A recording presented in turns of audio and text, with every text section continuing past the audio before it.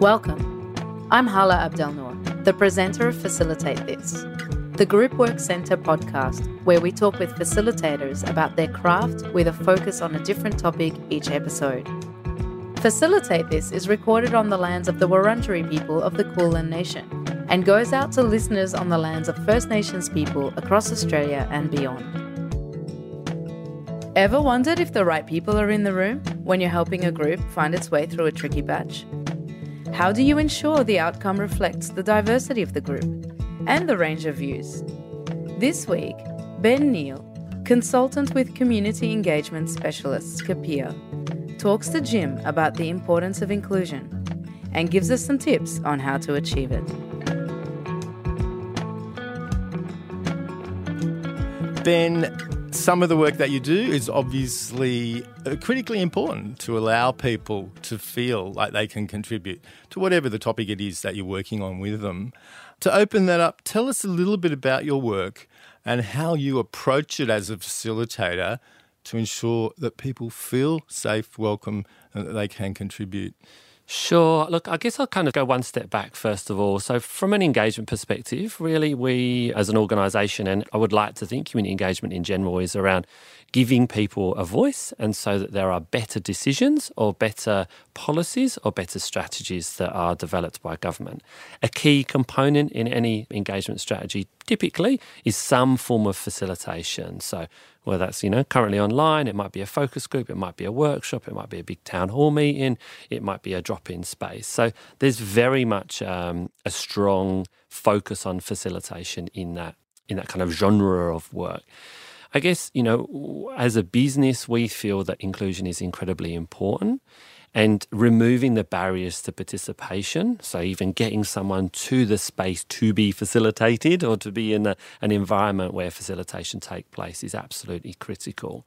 So when we write a strategy or we identify a particular community or particular stakeholders within a particular project, so, if we're working with TAFE, for example, that might be about students, it might be about teaching staff, it might be about admin staff, it might be about employers if they're running apprenticeships, etc. So we identify the stakeholders and then we start to think about what are potentially the barriers to participation. Like I said, that might be barriers to participation during a facilitated event or barriers to online engagement, for example. And we think about, so how can we best work to remove those? One of the key things I do at the moment when we're working with small focus groups is thinking about how can we make sure that individual is fully prepared and comfortable before they walk into the room. And I think sometimes that can be a kind of slightly overlooked area of facilitation where we really just focus on about what's going on in the room and how am I going to manage that space when that thing happens. But especially with disadvantaged communities, I think it becomes much, much more important to try and identify those barriers prior to the session and do as much as you can to remove those. Can you give us an example of how you've been able to put this in place? Sure. So we're working on a project at the moment for Homes Victoria, which is a kind of new authority, effectively the kind of the old housing commission they would be referred to. There's a 10-year affordable and social housing strategy that's being developed at the moment. And so we're working with cohorts, which I think is fair to describe as some of our most vulnerable in our community. And I say this from a point where I grew up in public housing, so I'm very comfortable making this statement that there is a high level of disadvantage with that group. So working with current public housing residents, community housing residents, and also those people in need of social housing or community housing. So effectively people that are homeless, and there's a big spectrum of what homelessness means. So we're working with the partner agencies to identify individuals who may be willing to participate in the focus groups. So with those partner agencies, we've developed a script. We make sure that the person that's having the initial conversation is very well briefed on what the topic is and what will happen. So let's say, Jim, you get the phone call. They say, Jim, you live in, let's say you live in Broadmeadows. I've got this great thing. I reckon, you've got a good view. You've been a public housing tenant for 10 years. We know that you're very vocal in terms of your opinions. I think it'd be great for you to attend this focus group and you get $50 for your time. So key part there about valuing people's time from an engagement perspective. We want people's opinions, and so we regularly offer some form of financial compensation. It's about putting value on their opinion. Sure. Just say Jim's used to being asked because he is very vocal and will stand up and make a statement, but he's also a little bit cynical because he's yet to see outcomes that he has needed. Yeah? Where's this house that you're promising me? Those sorts of things. What do you do in that situation? I'll run through that process, then we'll come back to this as a challenge. So let's say Jim says yes. He's still cynical, but he says yes. So that's his first point of recruitment.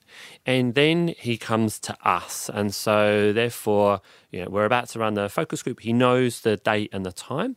We make a phone call prior to the session. Hi, how you going, Jim? Heard about you. It sounds like you're an amazing person. You've got lots to share with us. I just want to run through the structure of the session.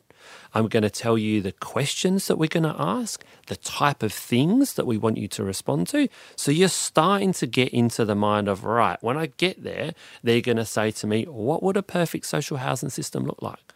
What are some of the elements that really annoy me about the system currently that I might be able to communicate in this session?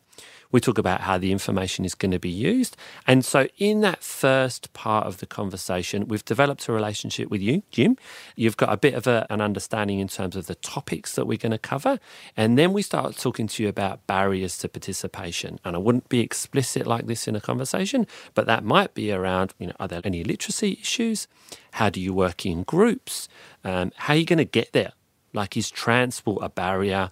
Are you worried about parking? What is it that we can remove that would make you more comfortable to be there?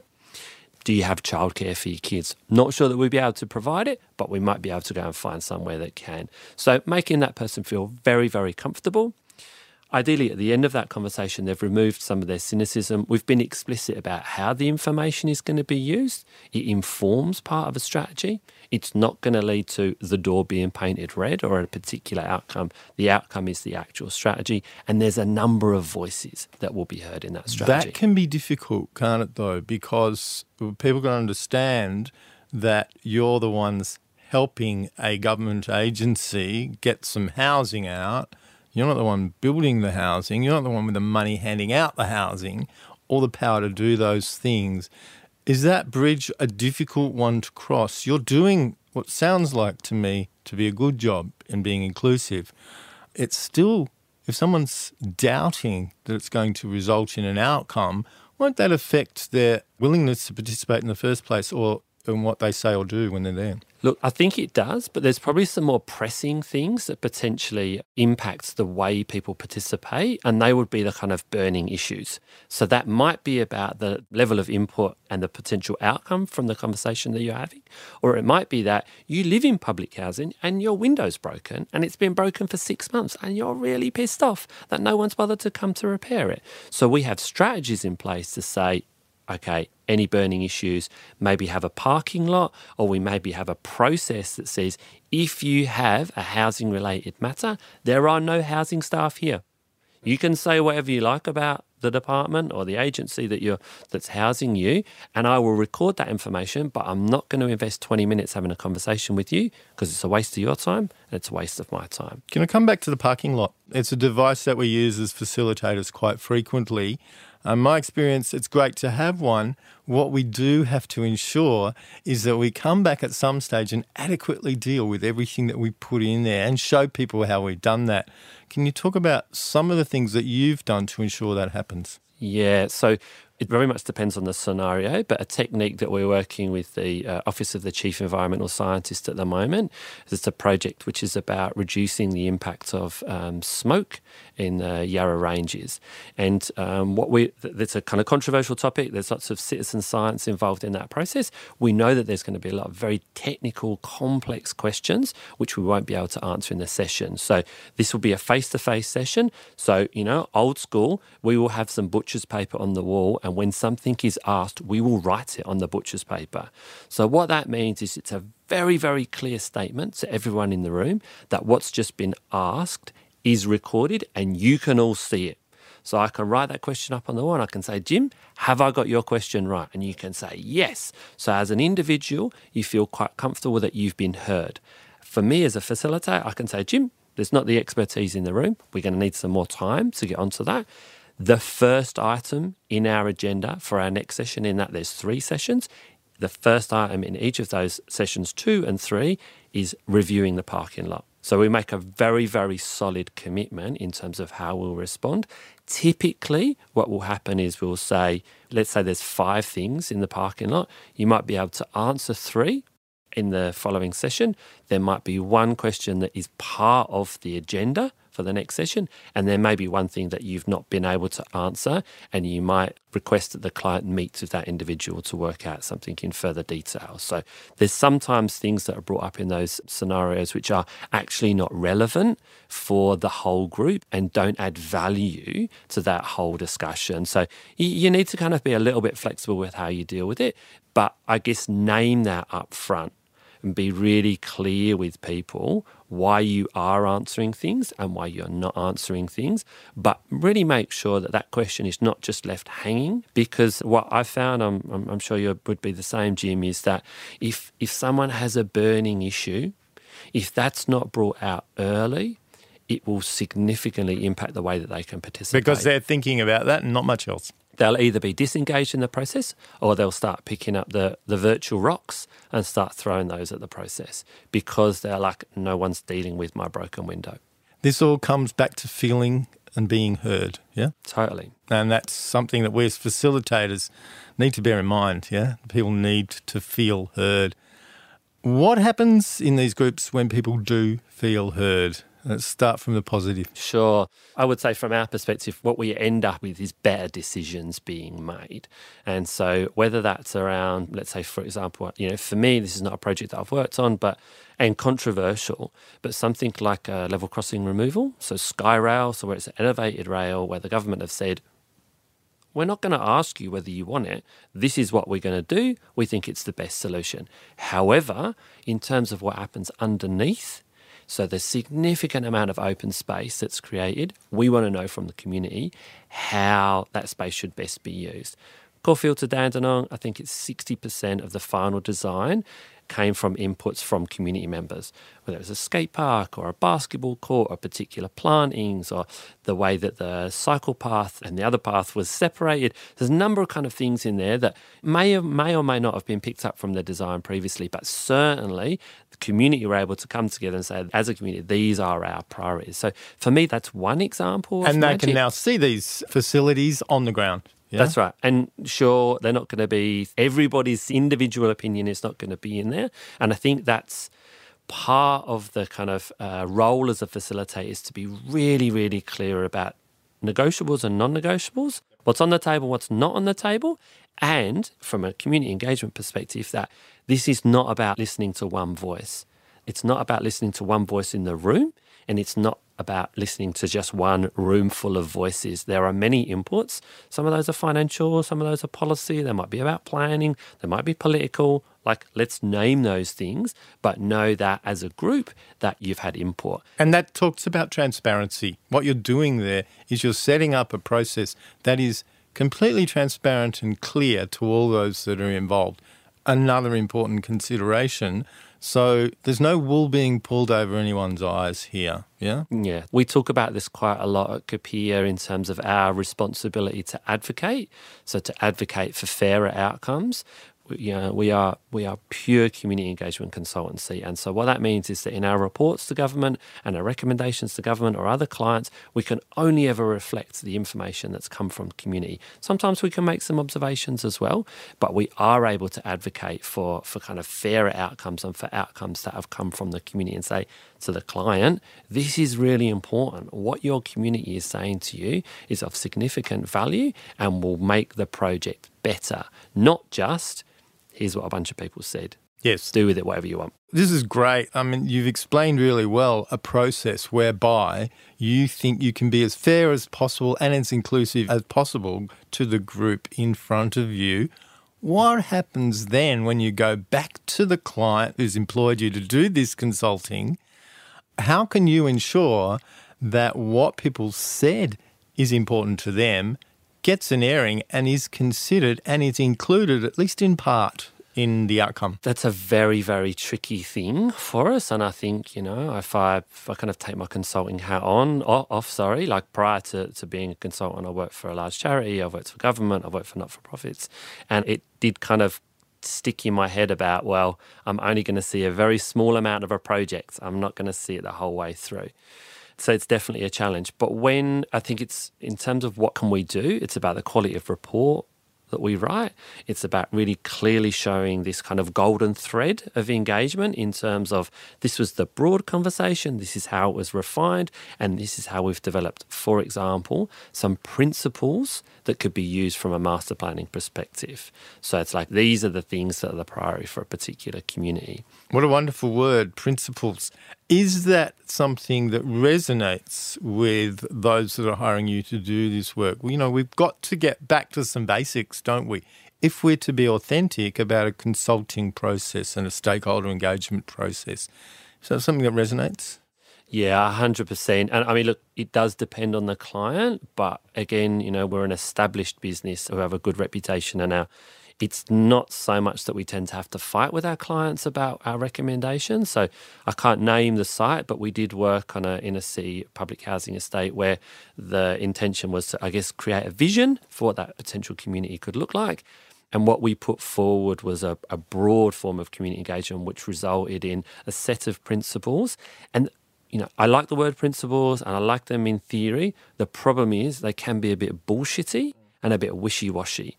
And so, especially when you're working with community members, maybe who English is a second language or have low levels of literacy, having this kind of wanky term doesn't resonate. They don't know what it means. And so we were very explicit with the client and the community. It's not just about principles.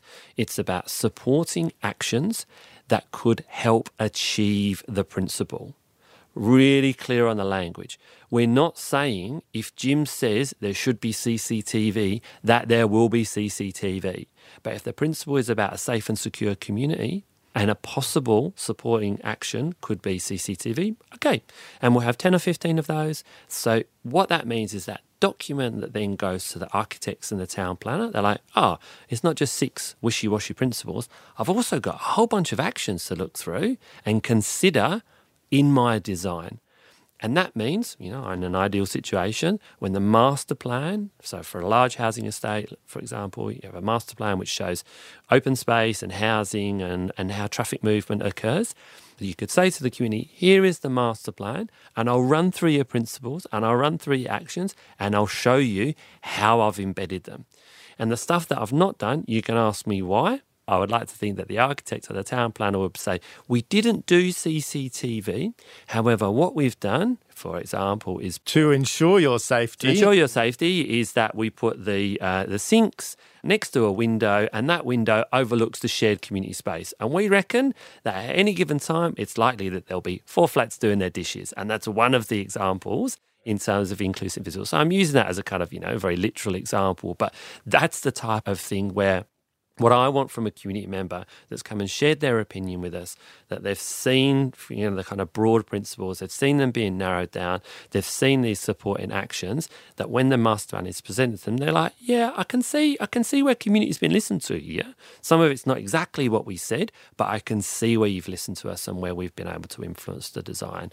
And that's the win that we want. So Ben, look, it's fairly easy for us as 2 older white men who've been well educated and have grown up with relative privilege to talk about inclusion. Most of the people for whom this is a concern aren't like us.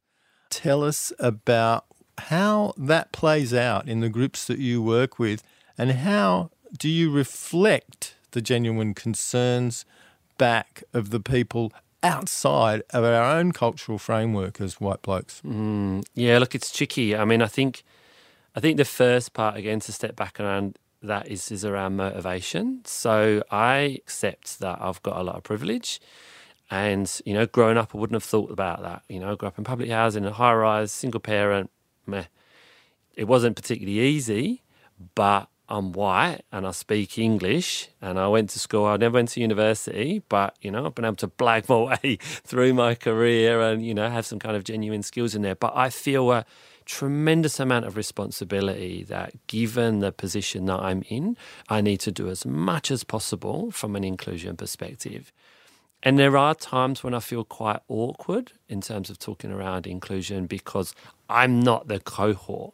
And I guess an example I'd give you to kind of answer the question around how would I deal with that? So we often run kind of free training for our organisation for clients. They're called Learning Labs.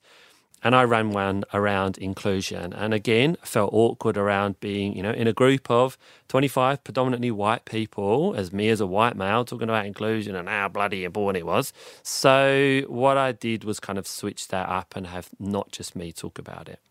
So I've got two different groups, both amazing. So one is called the Himelo Project, which is up in Heidelberg. So they are a Somali-based organisation who work with the Somali community.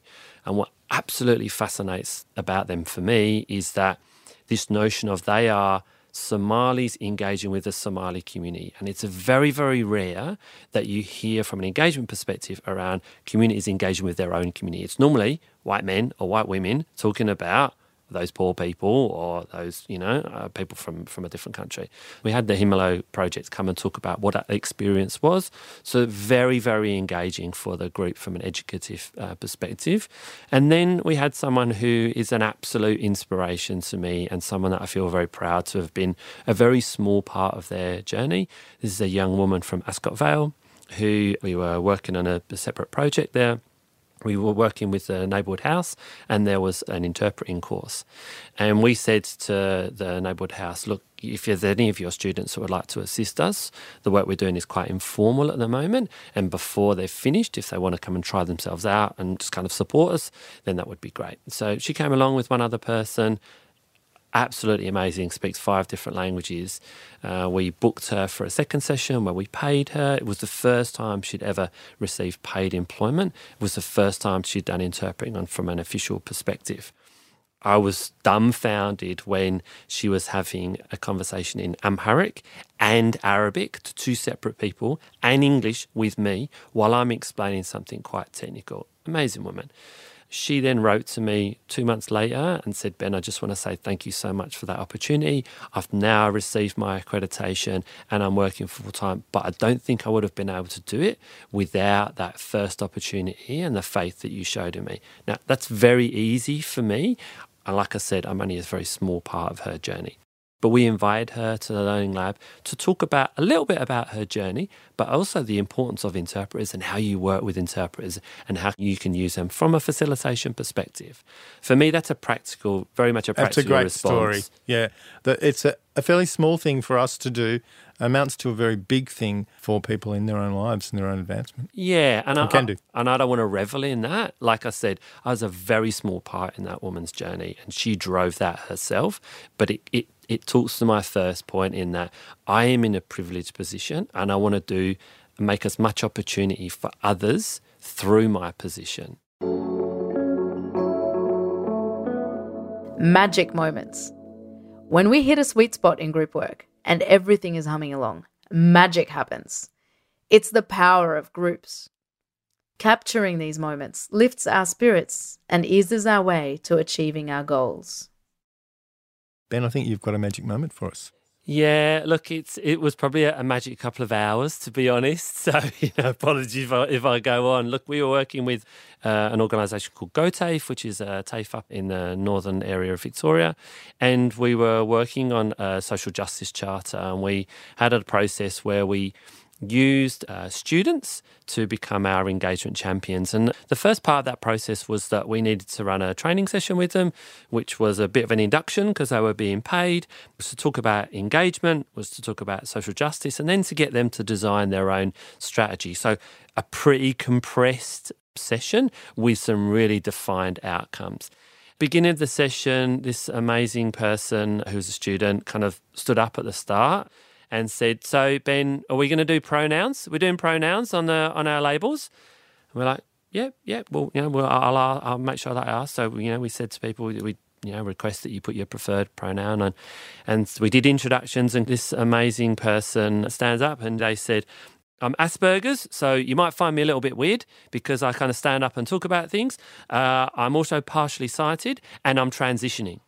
I'm like, wow, what a brave person to be able to say that and help us set the scene for the type of work that we're going to do in terms of developing a social justice charter. So we ran through some of the elements and, again, this disparate kind of group of 20 students. And towards the end, we were saying to them, okay, you need to design your own engagement activity and we want you to do that. And so we'd created this wonderful, wonderful environment where they were like, oh, Ben, can I do this? Or could I have a barbecue? I'm like, mate, it's up to you.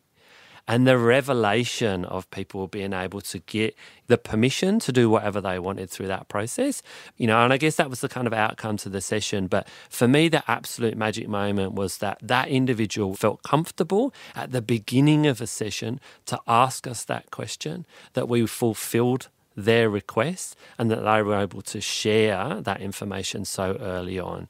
And I think this kind of magic moment really affirms to me the process that I talked about previously in terms of making sure that people feel welcome and supported. It's one of the evaluation tools that we use. Did you feel welcomed and did you feel supported? Easy words, really easy words to understand, hard to do, but you know when it's happened to you. And I think, if any magic moment starts and finishes with you feeling welcome and supported, you've absolutely nailed it. Thanks so much, Ben. It was a lovely story to finish with. You're welcome. It's fantastic catching up, Jim. Cheers. Facilitate This is produced for the Group Work Centre by interviewer and showrunner Jim Buckle, audio engineer Lloyd Richards, consulting producer Justine McSweeney, supervising producer Mark Spencer, and myself, Hala Abdelnoor. We welcome your feedback via email at podcast@groupwork.com.au. For details on our courses and services, visit our website, groupwork.com.au.